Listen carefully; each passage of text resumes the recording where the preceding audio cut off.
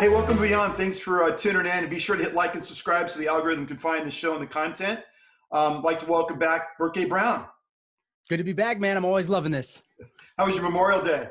Man, chill. The sun was out, so we went out a little bit, walked to the park, kicked it with some people, and kept it kind of light. But the food, I will tell you, was good. Had some barbecue, so I'm stoked. Yeah, I was looking at the headlines across the nation, and boy, it's like people had cabin fever to the nth degree. They all came out this weekend, and they went bloody nuts. I mean, they're out en masse. Forget all the guidelines of social distancing. It's just like we're together, we're masked together. It's like they were so excited. They were just trapped in their house forever, and they kind of got that glimmer of hope and light. Yeah, humans just want to be together. It's natural to us. Like, our community means so much. And actually, I mean, they've actually done research with geriatrics, and they found out that people that are not around people have a lower likelihood of living to an old age. It's being around people is one of the most important things, and it's a fundamental necessity for human beings. But we don't ever think of it as a need like we ever think of oxygen as a need, because we've never been deprived of it so much. No, that's true. That's very, very, very true. And I think people need people. And of course, when you're trapped in your homes and you realize the quality of your relationships, and some of those could be stressors. That's one of the things we want to talk about in the roadmaps to resilience. We want to talk about managing stress. And I think with COVID-19 and the loss of jobs or the loss of financial means or security, I think managing stress is probably at the tip of everybody's tongue, and certainly at the top of mind. Right. And when you think about historically, if you think about fish in the ocean, right? They're hyper aware of their environment. They're hyper aware of predators, because that's the nature of the life under the sea. It's eat or be eaten, right? But the interesting thing about fish is the force or the life force that surrounds them, the very thing that keeps them alive, water. They're completely unaware of, right?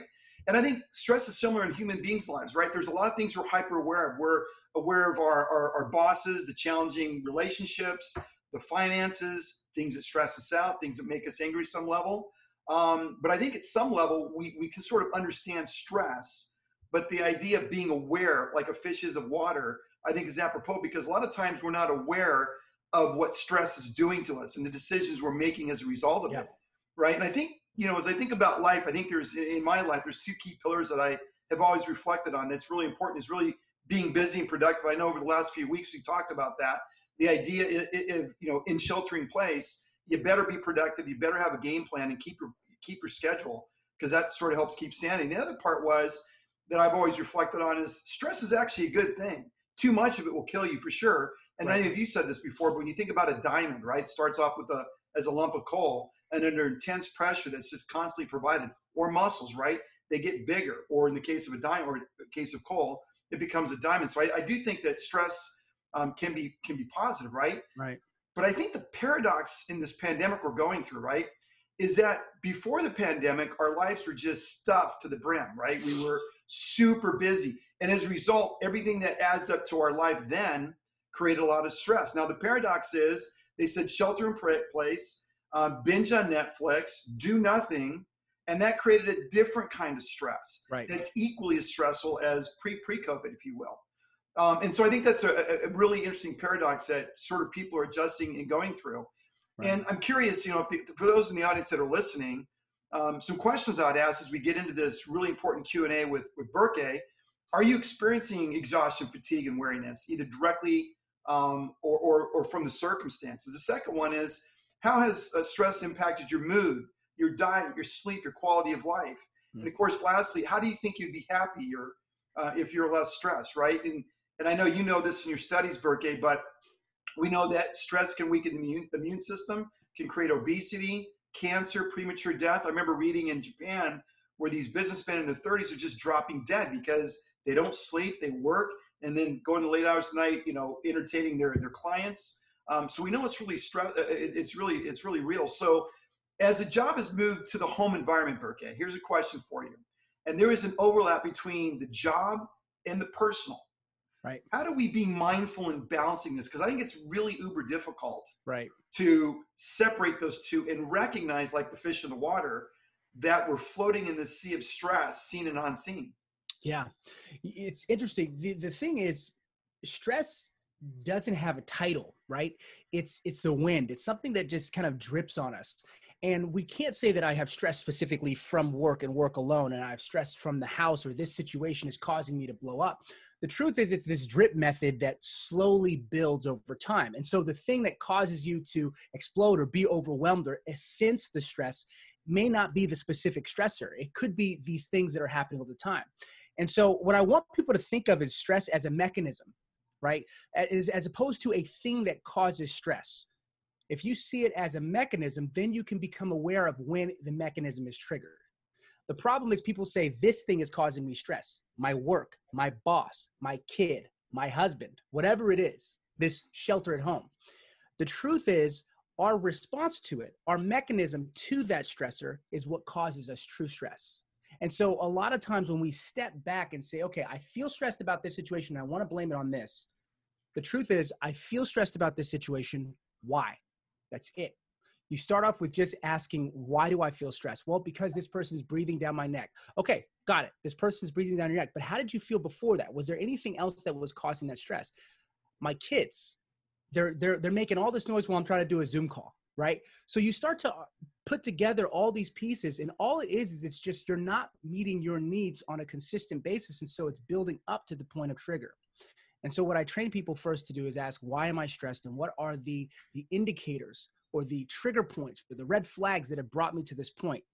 And what does it mean? What do I have to do in order to recenter myself, to bring myself back down to calm? It's not specific issues. It's our mechanism that's the most important. So asking why is so incredibly crucial. That's really good, and I think it goes back to what you said in the previous couple podcasts ago, where the idea of being mindful, the idea of meditation, the idea of eating healthy, working out, and that balance and that mental balance, if you will, and the mental health you feel from those exercises, because otherwise things just stack up. Here's another stress I think we can all identify with, which is the stress of FOMO, or fear of missing out, right? We pack our days to the brim. I would even argue in these COVID times, and it may be meaningless tasks to keep our sanity, but we certainly pack our days to the brim with this whole FOMO virus. So how can we be thoughtful in dealing with this idea, man, I don't want to miss out, and I got to max every second of every day? Because that really yields a lot of stress, I'd argue. Absolutely. FOMO is our society's, this modern generation's biggest issue, because we're constantly thinking what we should be doing or what we're missing out on. All it is discontentment with the moment. You're not happy with the way things are. You're looking at the situation and you're wishing you were somewhere else, we're doing something else, or we're doing more. All that FOMO really screams to you, if we kind of just make it black and white, it's saying you're doing it wrong.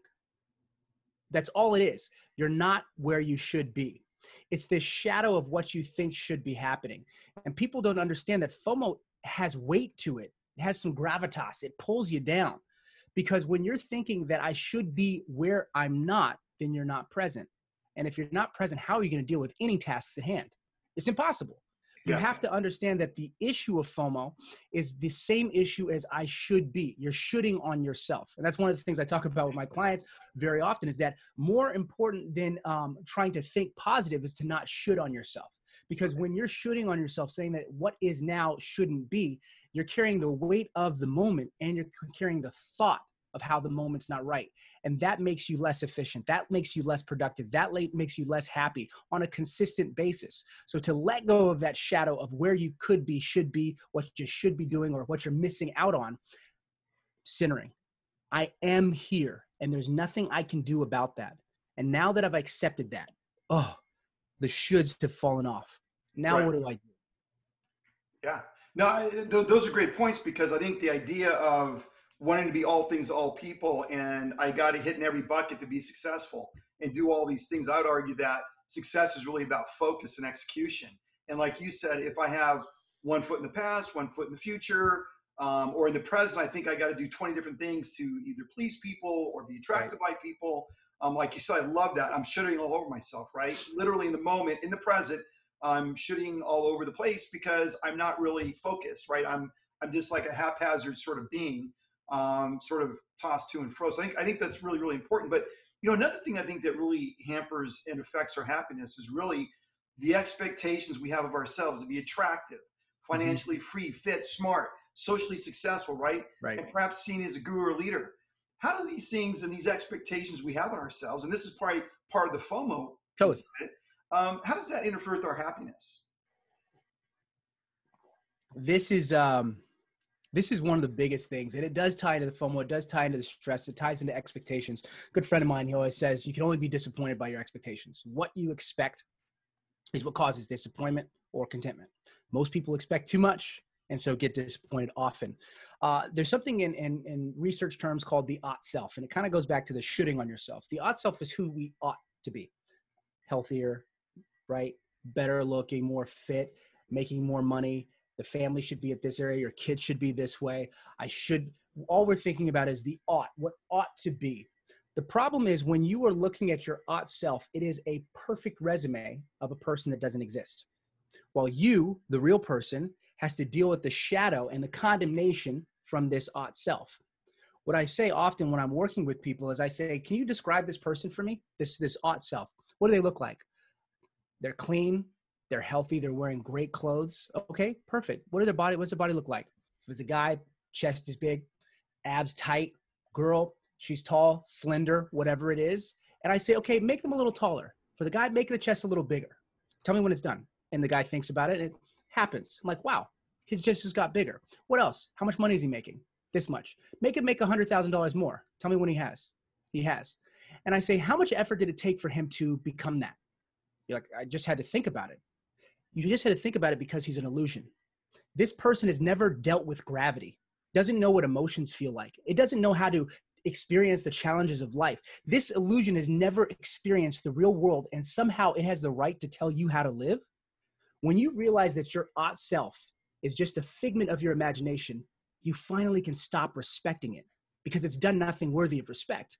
And once you have that freedom, it can shrink to its small size, and then you can be the ought self. You can do the work. So it can never condemn you for anything that you've done because it's never done it. And when people realize, when they have that switch, that this thing that has always been condemning them is just a spark of imagination, then they gain the freedom to not be should on by this thing, which allows them to create their true ought self in the place that they are. Yeah, that's really powerful. It makes me think that I think a lot of us live in a dream state, right? We dream of the ideal. We dream of the beautiful house or the infinity pool or the $1 million Bentley or Bugatti or whatever, right? We have this dream world we construct. Maybe it's part is because we don't like the life we have. And yet it's this dream world, whether it be the perfect mate or the perfect circumstance. I mean, you go on TikTok and it's funny because you can sort of see the evolution of people where good looking guys and girls are out there prancing around, right? And then you go to the 30 somethings who've been through a divorce, right? You sort of see the whole life cycle of choices. What are the priorities? What are the expectations, and where they manifest? And I think this, just like we said last week, I would argue that power is illusionary. It's certainly temporary. It's certainly like nailing jelly to a tree, right? And I think a lot of our wants and desires are built off of marketing, right? They want a certain outcome. The marketeers do. And how we should look in life and what should we value and what things we should go after. And I think these are high stressors to people. I mean, big time stressors. The idea that we want something that's elusive or we put weight or value on a certain lifestyle or a certain look or, the ability to travel, whatever that is defined by. The reality is for most people, they'll never get there. And so they're really unrealistic expectations at some level, right? Where they're going after this thing because it gets them out of the reality to some degree. And they'll never get there. Yeah. You have to mitigate your hope. I think people that are living in impoverished nations, I've done volunteer work and I've seen people that are extremely, extremely happy, right? We live in a capitalistic society. And so consumerism is king, right? And so we got to make you consume. The only way that I can make you hungry is by telling you that you're not eating enough. Or the only way to make you consume is to tell you that you're not enough without this product. It's the nature of it. Psychologically, our job as marketers, advertisers, what are we trying to do? We have to make you feel inadequate. Naturally, we already feel inadequate. So what we're doing is we're putting freaking, nitrous in that engine. We're helping it spin at a faster rate so that people really, really don't feel adequate. And so that ability, and then you have Instagram that you're scrolling through lifestyle, people traveling the world, scrolling through people, on their jet planes. Most of these people first are making it up, right? And the ones that do have been willing to sacrifice things that you may not be willing to sacrifice. The problem oftentimes is our expectations, just like we said. And that's why meditation is so important. That's why stopping to ask why and mindfulness is so important. That's why this quarantine is so important, because people have spent less money and have found themselves like, wow, I really didn't need to spend as much as I used to. In this quarantine, I'm not going out to eat as much as I used to. I don't need to do as much as I thought that I needed to do to be happy. And when people start to realize more and more that the purchase power doesn't equal your power or self-worth, that having to live a lifestyle that somebody else has is what makes you happy. When you start to find out what makes you happy, then you free yourself from those expectations. That's why as often as possible, if I'm scrolling and I feel something, because I'll be on Instagram, there's things that I like. I love seeing these travel videos and lifestyle stuff. But if there's ever a hinge of envy, that's when I'm in the danger zone. I cancel that. My goal is just to take in the beauty of these images. Maybe I'll see it, maybe I won't. Maybe I'll have a jet, maybe I won't. But I love my life right now. That gratitude, that ability to be centered is what gives us superpowers and frees us from the pain of expectations. Yeah, no, that's really powerful, and certainly has to be considered. I mean, people have to be thoughtful and mindful. And it's interesting. I was reflecting the other day. I was talking to my fiance, and she was on a Facebook post, and people had a very strident position on people that are going out and not doing social distancing, or the fact they're even going out at all. There's some people that have a viewpoint they should be sheltered in place for the next year or so, right? And people really believe that. Mm-hmm. And when you hear the arguments that people are making, what it caused me to react to was whether a person is intentional or not, or they're being thoughtful, or it really matters to them. 9 times out of 10, when you see those arguments, they're not rooted in facts. They're rooted in an opinion. They're rooted in a worldview that we came across that supports our worldview, and we share it with the rest of the world. But Mm-hmm. the idea that an opinion or position is so critical, because where I'm going with this in this thread, it got really vitriolic. It got really intense. And I'm thinking, why? You have an opinion. That's it. And just like a lifestyle or wanting something that somebody else has, ultimately it's an opinion we tell ourselves of what's important. Right. And the point being is that we should go back and really take the statistical or the scientific method where we really study that issue and look at it from 360 degrees and look at every viewpoint and look at what's been the research and study on both sides of that issue. Then you can come up with a more rationally based argument as to why you believe what you believe or don't. Same thing's true of the material world we live in. And you're absolutely right. It's clickbait for marketers. They're trying to make you feel inadequate, less than. So therefore, if you have the car, you have the girl, you have the beautiful house, what then, right? I saw this thing on Elvis Presley yesterday.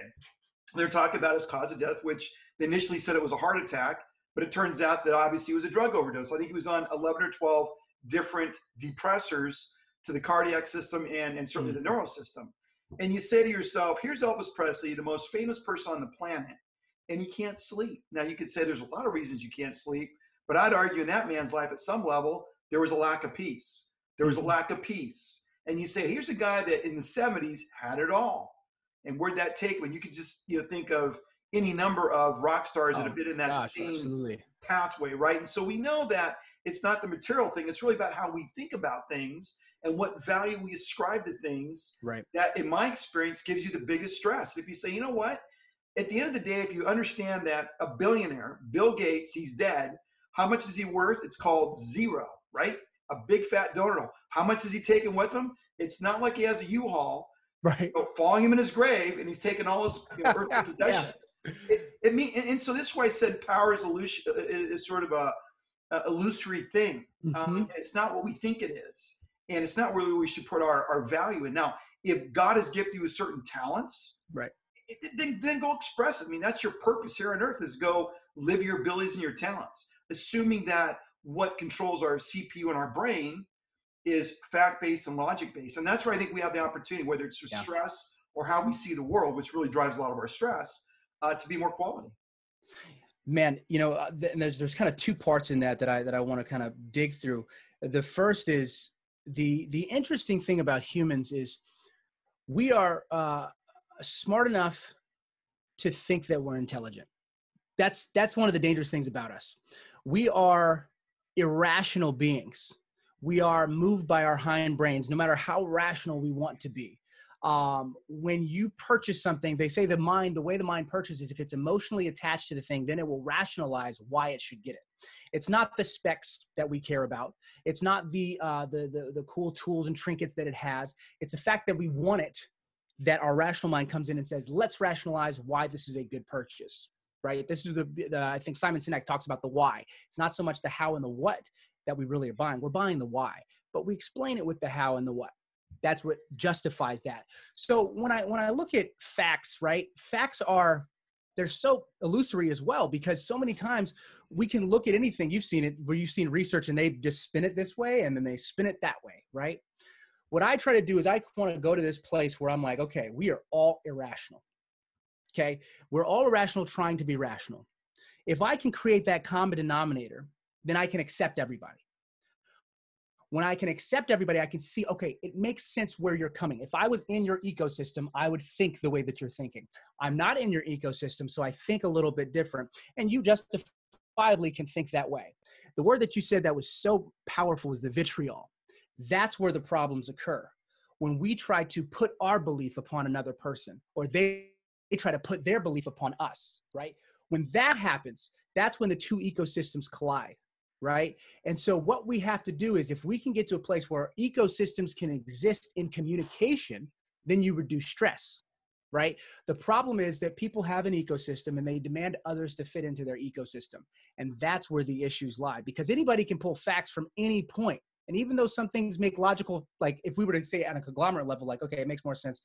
Like we can't do this. That's just, how can you live a life if you're locked in your room all the time? But maybe there's some concessions that can be made. So really what it's about to reduce stress in these type of environments is to realize, okay, we all are kind of irrational. We rationalize certain things. We have different ecosystems and different, just like you said, opinions.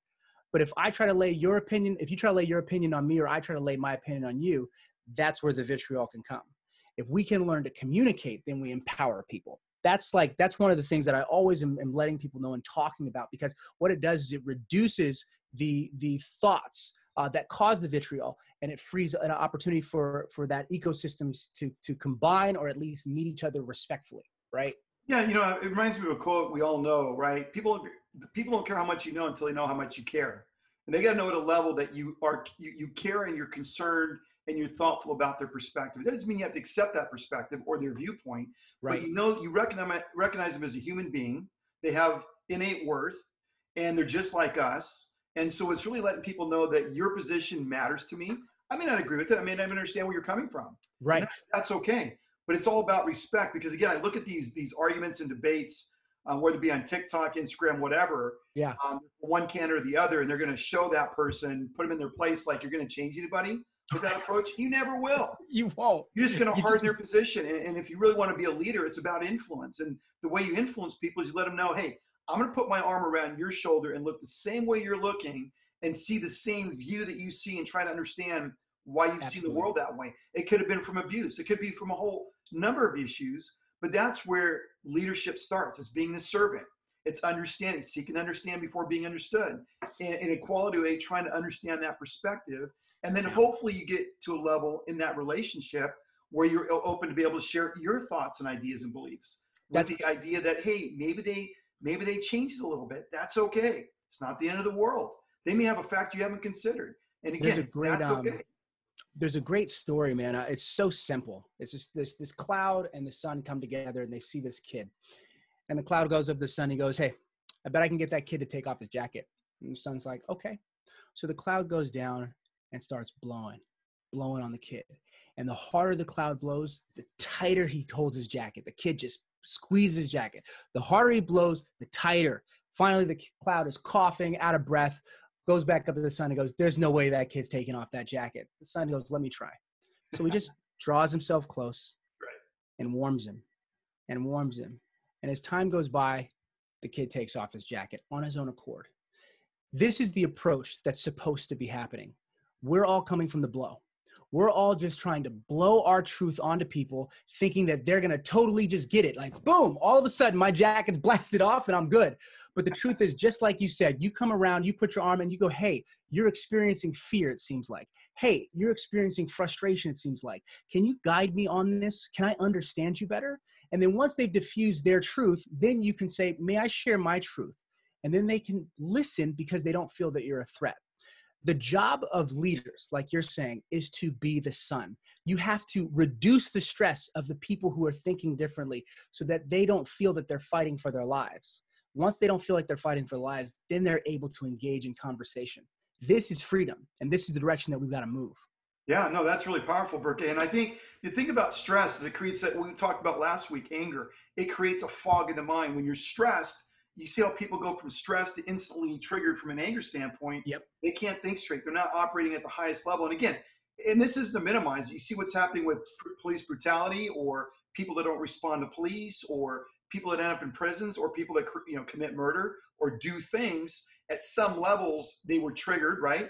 They reacted, they didn't respond, and as a result, the consequences are just otherworldly. I mean, I've seen so many interviews of people in prison that look back and choices they've made, and obviously they're saying, assuming, again, this is a big assumption, their mental faculties are intact. Right, assuming right. that's in place, it recognizes some level that that choice I made, that decision I made in the heat of battle and whatever, was really not, it didn't really serve me long term, right?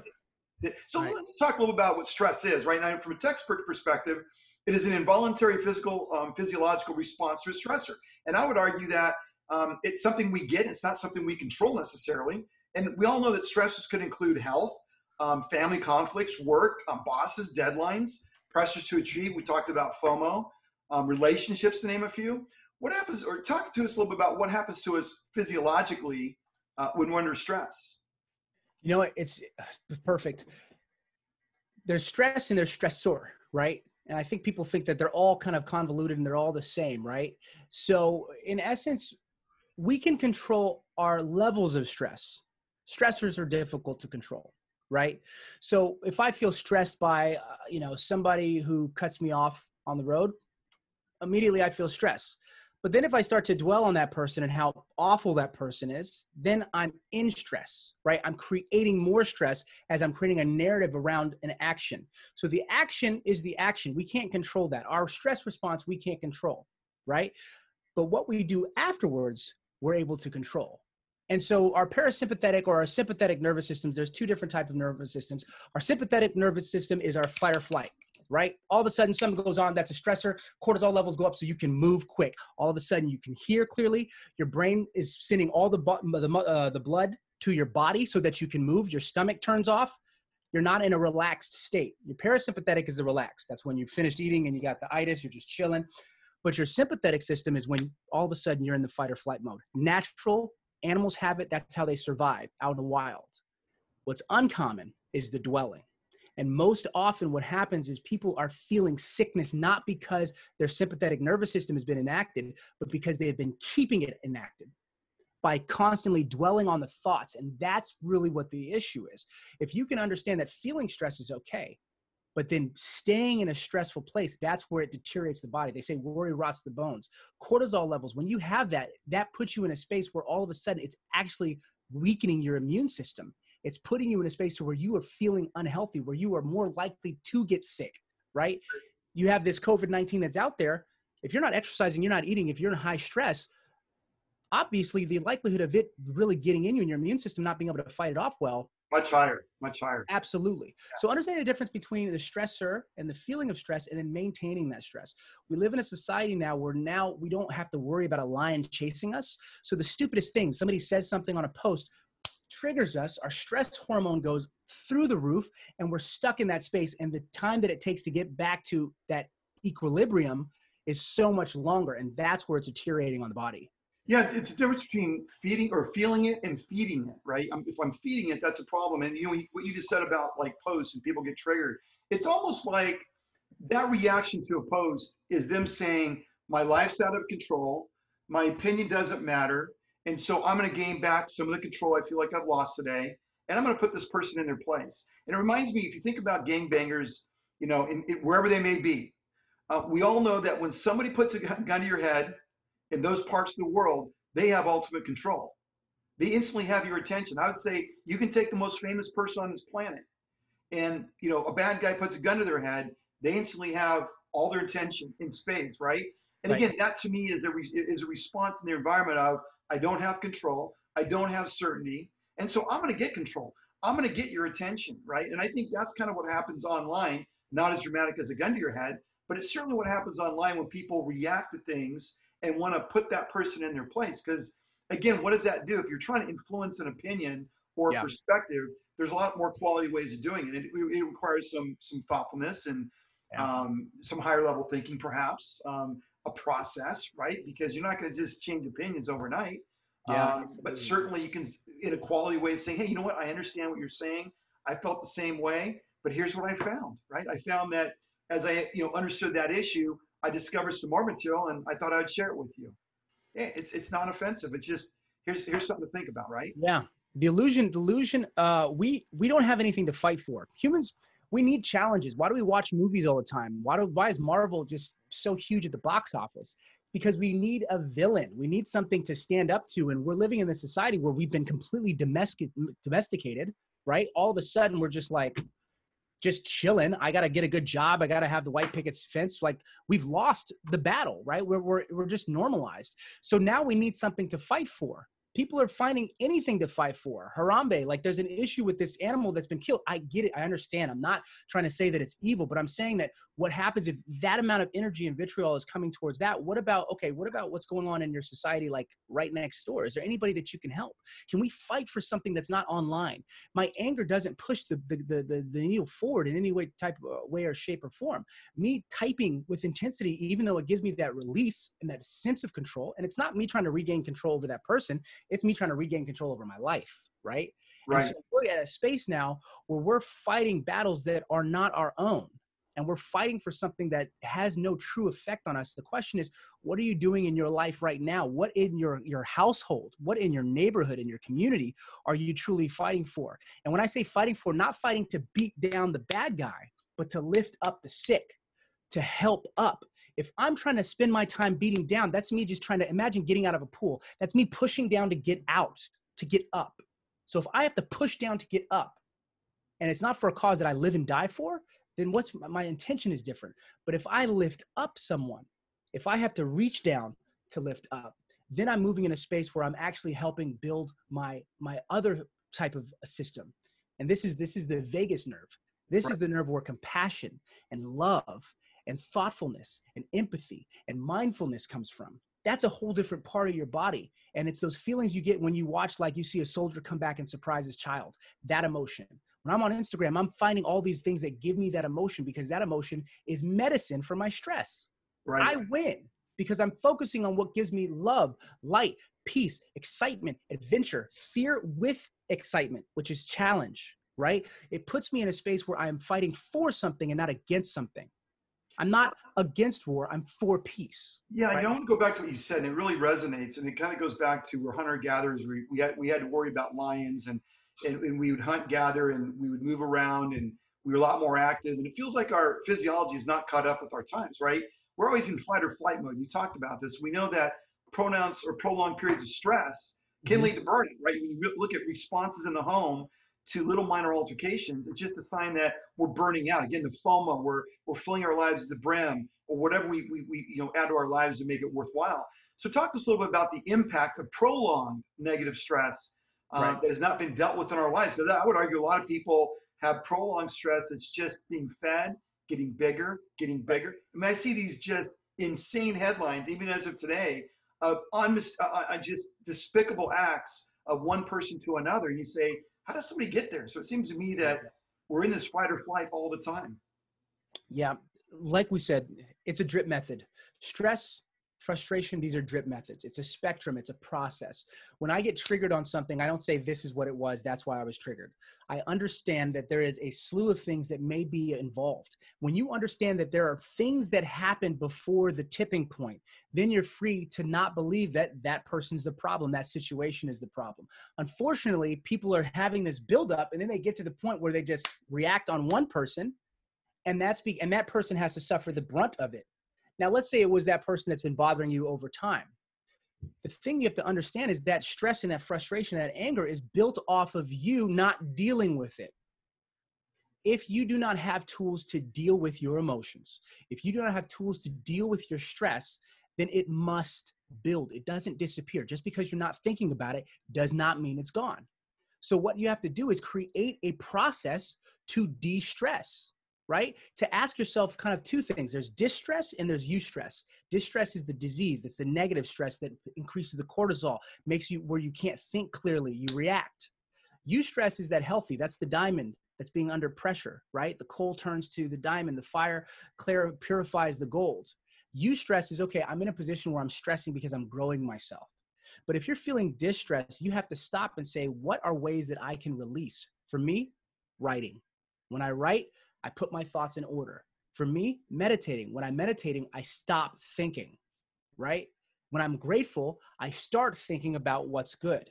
What I'm doing is I'm combating this energy that's trying to grow into a ball, and I'm giving it ventilation. I'm letting it breathe out, because when it breathes out, you reset. And the thing that's cool about that is as time goes by, it's not about just not being angry, but as time goes by, you default to peace.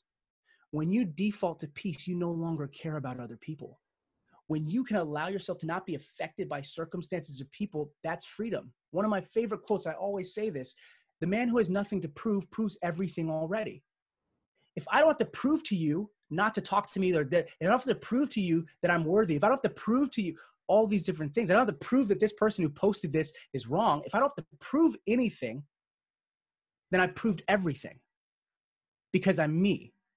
And then it's game over. Then you get to play. Yeah. And that's where the freedom comes. That's where you only get eustress versus the distress. Well, that's really important. And I think of those, you've seen on YouTube videos where they take the Mentos and they put it into a Coca-Cola bottle. They try to put as many as they can in, and they close the lid. What happens, right? And it's the same idea that stress builds up like a Mentos in our liquid, right? It's like putting in our body, and the pressure builds. It's going to go somewhere. It can either go quality way or non-quality way. And we can all describe a lot of non-quality ways that people deal with stress and pressure. It's funny. I see these videos of these otherwise rational people within a second going from zero to crazy, like in right. less than a second. You're like, and what it is, obviously, we've talked about that. But I think that's an interesting analogy. Or I remember growing up, and the car would overheat. We'd try to open up the radiator. Boy, was it under a lot of pressure, especially when it's heat or hot, right? You don't want to open it and get burned with the scalding fluid inside, but it's the same thing. You got to relieve the pressure. You got to do something differently. And just like things in nature, things will tell you when it's not right, when they're out of sorts. So you're flying a plane and you've extended the angle of attack based on the airspeed you have, the wing will lose lift or start to lose lift and then come back down to try to get an increased amount of airspeed over the wing. So nature has a way of telling you when you're out of whack and out of balance. And again, I think it's like the fish in the water. Stress is sort of like that, in that we're not aware of how it's creeping up and building up. And that's why also we blow to the person we love the most in our lives, or we blow at our boss, or pick the person or issue. And the idea of trying to manage this in a quality way is so critical, not only to our own health, but certainly to our success. So being able to deal with stress is certainly important. I think there's a lot of things we can do to manage stress. And it usually starts with a cognitive problem, right? It starts in our mind, and you've talked about this, but you have to take the right mental approach. So talk to us about the importance of taking care of your physical body and what it can do for our minds. Because I think if we don't take care of our mental health, and to me, it's always started with working out. And by doing that, you release some of the pressure, right? Right. It also sets, the chemicals of your mind totally different. So talk to us a little bit about how taking care of our physical body can really influence our mind and our ability to deal with stress. Yeah, man. I mean, just exercise alone, and we'll just kind of start with just being physically active. That keeps your brain, there's actually a part of your brain that lights up when you're walking, right? And it actually helps with reducing Alzheimer's. When you're sending blood throughout your whole body, your body is doing what it was meant to do. If I was supposed to just sit and think, then I'd be a head, right? But I have hands to reach for things. I have feet to walk that can also run. So we are meant to be doings, human doings in a lot of ways. We as humans do. But as spirits, we be, right? And so the more that you understand that using the body as a physical active component, it all of a sudden reduces your cortisol levels. It allows you to think from your frontal cortex more increased. It keeps the blood flow in the front of your brain. It allows you to just be at more peace, just in general. And the funny thing is, you mentioned chemicals. That's a physical thing. So even meditation, as weird as it sounds, is physical. Affirmations, as weird as it sounds, is physical, because if you repeat an affirmation with belief, and I have a whole process for how you can make yourself really believe what you're saying, as opposed to just saying, I think I can. When you do, it actually changes your brain matter. the physicality of your brain. It's a brain exercise. The white matter changes, shifts. It can actually grow, and new neural nets are created. That creates new ways of thinking. It affects your mind. Your mind affects itself by what you do. And affirmations, physical activity, meditation, all of these, I consider them to be physical because they're affecting your physiology. Right. Right. And Right. that's where the power is at. You know, when I have this whole bulletproof morning ebook that I put out, and the book just talks about like, just, I love that you use the example of the engine, but I say, okay, action is the spark. That's the spark plug. But if you don't have gasoline, it doesn't mean anything. So what I do first is we put in the motor oil. That's your meditation, right? That's your gratitude. That's you setting your intention. Then the fuel, that's you getting clear on what it is that you want to do, your purpose, your passion. That's your confidence in your ability to make change. Then when the action sparks, that's when you get internal combustion. That's when you can make massive action. But you have to understand that you have to start off physically taking care of yourself, mentally taking care of yourself, so that when the action spark lights, you light. Yeah, that's good, man. Hey, and so the other thing that sort of strikes me is that we got to be mindful of when we're dealing with stress is sort of the canary in the coal mine, and that's social media, right? Right. And the idea of being intentional with social media, I like in social media, we have a thing in our pocket called the cell phone, right? And it's sort of like a slot machine in Vegas. And you Right. just pulling that dial. You're just pulling that dial. Yeah. You're just getting stimulated constantly, right?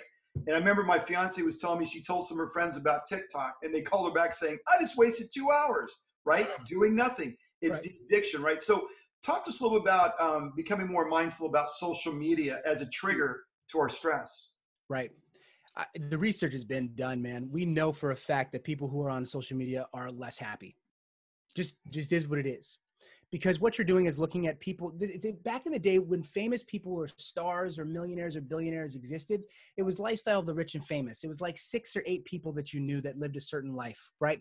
It wasn't your neighbor. It wasn't your friend down the street. It wasn't your cousin. So what happens is you're like, that's them there. So I'm not going to try to go for that. So I'm going to be happy with my lot. But then all of a sudden you have Instagram, which is totally democratized everything in terms of lifestyle, fashion, living, flying jets, having money, having the beautiful wife. Like all this stuff has become present and available in our minds. Most of the people are making it up. We're aware of that. They're exaggerating and embellishing their lives, but they want it to be seen that way. So what happens is you create this vortex of inadequacy. I mean, massive inadequacy. There is no way that you cannot scroll through it and find yourself comparing yourself. It takes a lot of mental fortitude until you know yourself and know what you're looking for, choosing what to follow that builds you up as opposed to takes your power. And at the same time, even those influencers are comparing themselves to other influencers. The likes are absolute. There's an addiction to that. It's just like a rat. They had this thing where they would see how often a rat would lick, I think it was heroin out of a water dispenser. Mm-hmm. And would it go until it died? And the thing would kill itself. Right. Ultimately. And so what happens is when we get ourselves locked into this space, we're coupled with 2 things. One is we're not happy with our lives now. We want to escape the moment. Plus we want to so we can go to this place. So we go to this place to escape the moment, but that moment makes us more unhappy with our lives. We create a beautiful cycle. It's a snake that eats its tail over and over and over again. So in order for people to gain freedom from the effects of social media is to limit the social media, to get social with social media, not to be a propaganda machine for who you are and your brand only. Now, I get it if you have a business, but if you're just a person who has a job and all, you trying to inform the world how great your life is pushes further the idea that you don't have a great life because you're having to prove it. And the person who has something to prove proves nothing. Right. No, that's right? very, very true.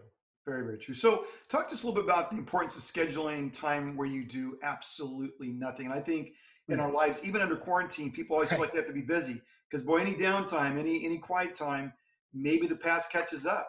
Maybe they have to deal with some hard issues. So talk to us about how important it is to schedule time to do absolutely nothing. This is people are going to skip this one because the reason we are on social media, the reason we're watching television and binging on Netflix is because we don't want to be here. That's why being present is so hard. That's why meditation is so hard. That's why sitting and thinking is so hard because you have to face. And it's a very scary thing to face. It's a very scary thing. And what I say is, it's not about facing and falling into the darkness, but just kind of facing into, you know what, I'm not really happy right now.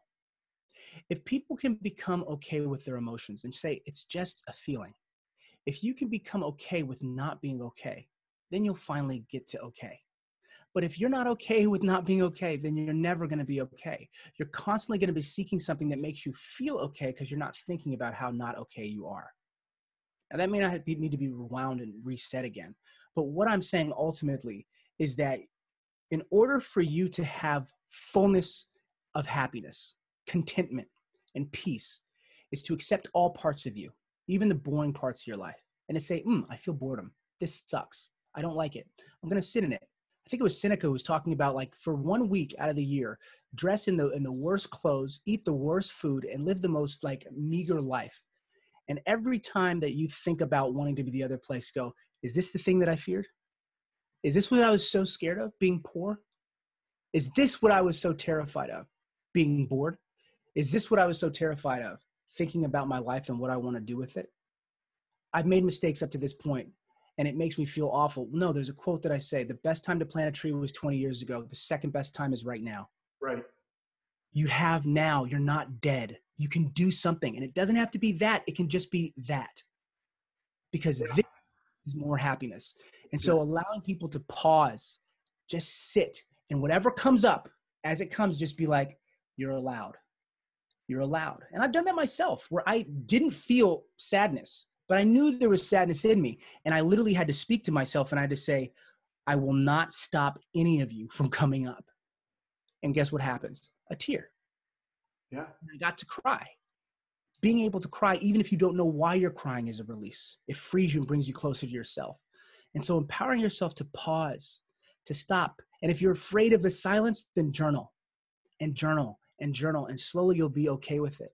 With my clients, in the middle of our program, we have to teach them to be okay with being uncomfortable, because they always want to be positive. They want to be their own cheerleader. I'm like, can you quiet the cheerleader down for a second? I just need you to feel uncomfortable. Right. And then once you're okay with it, then you are okay with your full self. Eckhart Tolle said this amazing quote. He said, perfect peace is being at peace without your version of peace. That's when you have it, not when you're claiming or chasing it. It's being okay with the present moment.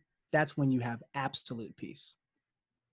Yeah, I think to me, peace is also about having no expectations. That's where I've gotten my biggest peace, where Right. I can have a lot of agendas and goals and dreams, but I'm not tied any expectations to the outcome. You do your Right. best. You work long hours. You do what you need to do, but it's not like I'm tying an outcome to that, right? Right. Because we know a lot of times success is luck, success is genetics. It's funny. I see again, whether it's an athlete like Michael Jordan, he's alien, and God said, "Here's your gift, man." There it is. And then you can look at super ultra beautiful people that have the perfect physique, and you say that's a gift. What's always been funny is these people that have been gifted in such a way that walk around like peacocks, acting as if they did something. They did nothing. Right. And maybe they have maintained the physique and they've been a good steward of the physique, and I would give them massive credit for that.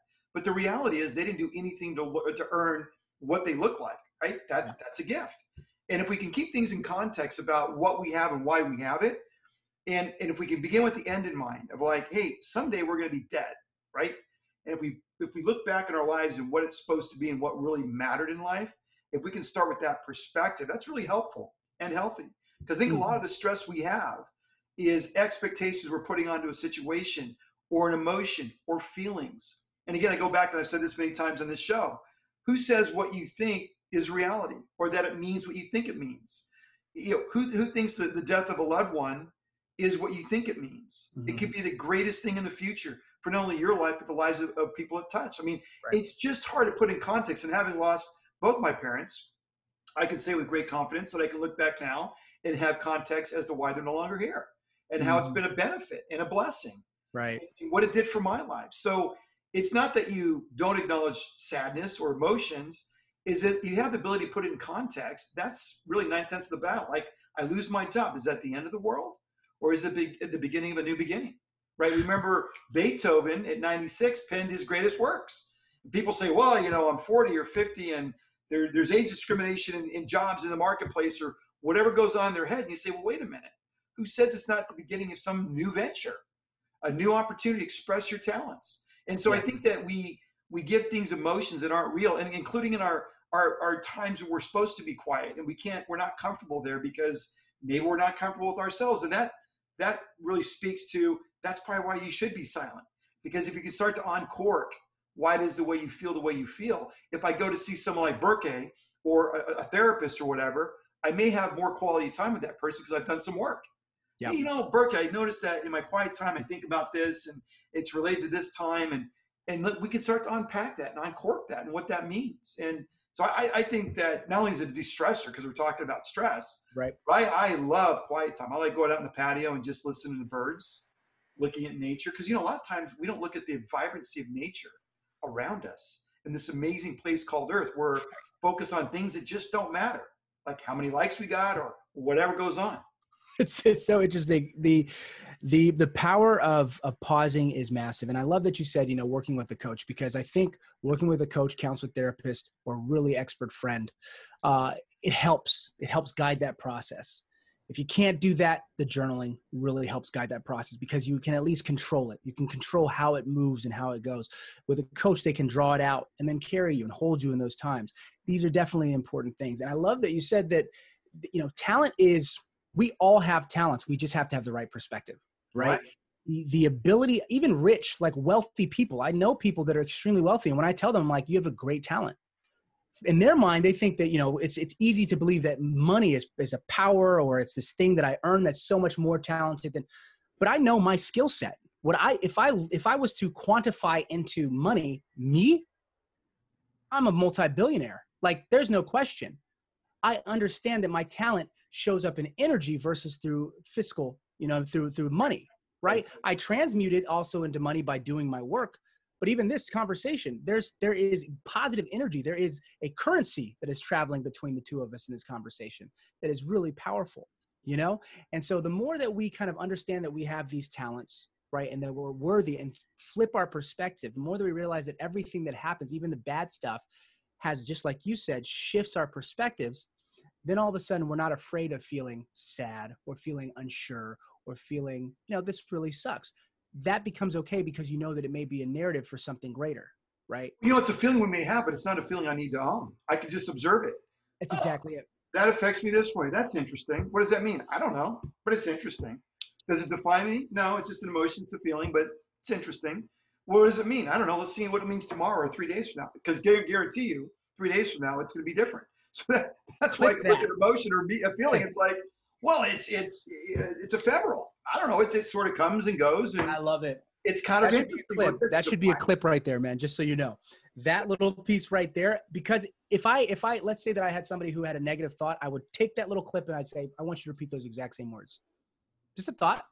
It's over there. Oh, that's what it looks like. That's all it is, right? And if we give credence and value to those thoughts, that's where there's an opportunity to look at that. To me, I don't give credence or thought or value to anything. It's just things that are floating around interesting. I'll park it there and let's see, does it grow in the next couple of days? Am I feeding it? If not, all right, well, Absolutely, man. We'll look at that later. Now, it doesn't change the present. And look, we've all heard this, that fear, false evidence appearing real. Half the stuff we have anxiety and we worry about never comes to fruition. It never materializes. It never manifests necessarily.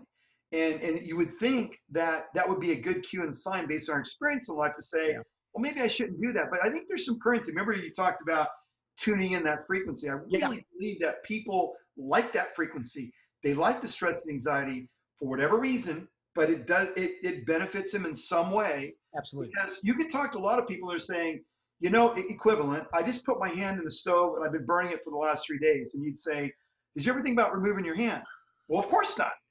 Well, why not? Well, because my hand's in the stove and it's burning and I want you to react to my emotion, my frustration, my anger. It's like, well, just move your hand from the stove. Yeah, but if I move my hand from the burner, then I won't get your reaction. I mean, I'm oversimplifying it, but in essence, there's some reality to that idea, that concept, that what we're doing to ourselves is almost by design and things that we hold on to that stress us out. Again, just like power, it's elusive, it's illusionary. Is it really real? I mean, what is conscious mind? We can go have probably a 3-hour podcast on that. What is a conscious mind? What does that really mean? And if we're spending most of our time out of reality, what is reality, right? If we spend most of our time on drugs and alcohol and distracting things like the internet or social media, what is our reality, Mm. right? And now I have an opinion on reality that's not really reality, it's on reality. And I'm going to start going to fisticuffs verbally on a social media stage or platform, um, on an unrealistic viewpoint. I mean, think about it. If we're not in reality, Yep. and we're in on reality most of the time, and now we're taking a viewpoint, right? It's not congruent. So the It's opportunity is to get into reality, get with what is, and then start building your construct as to what it should be. it's this unreality is exactly where most of us are living. 100%. They say when a person starts taking drugs, that's the emotional age they stop at. Whatever age they start is the emotional maturity that they have. So I don't care if they start at 15, when they're 30, they're 15 years old emotionally, because Yep. you stunt your growth. When you're living in that unreality, when that becomes your reality, you are that age in terms of emotional maturity. It's the same thing, because it is a drug. We're getting a hit off of it. Being a victim is actually very rewarding. You don't have to do anything and you get to complain about everything. It's the best of both worlds, except the cost, which is your life. And so Right. what happens is, if you live in this unreality your whole life, the funny thing is that you don't live your life. You're not living life. All you're doing is living a script, a story that is not your own existence. And so you cannot even experience what true life feels like. All you can see is through the lens of the story of how you think the world works. Right. That to me is death. That is death. I think it was it a man dies 1,000 times before his death. I think it was Julius Caesar by Shakespeare. It says that a coward, dies 1,000 times before his actual death. Right. But that mindset of understanding that if I can just get into reality, and even though it's not comfortable and I don't like the way it feels and I have to deal with some things, I'll get a coach, I'll journal, I'll figure it out. But what happens is, after that process, that incubation process, it's like 9 months. You're almost like a rebirth.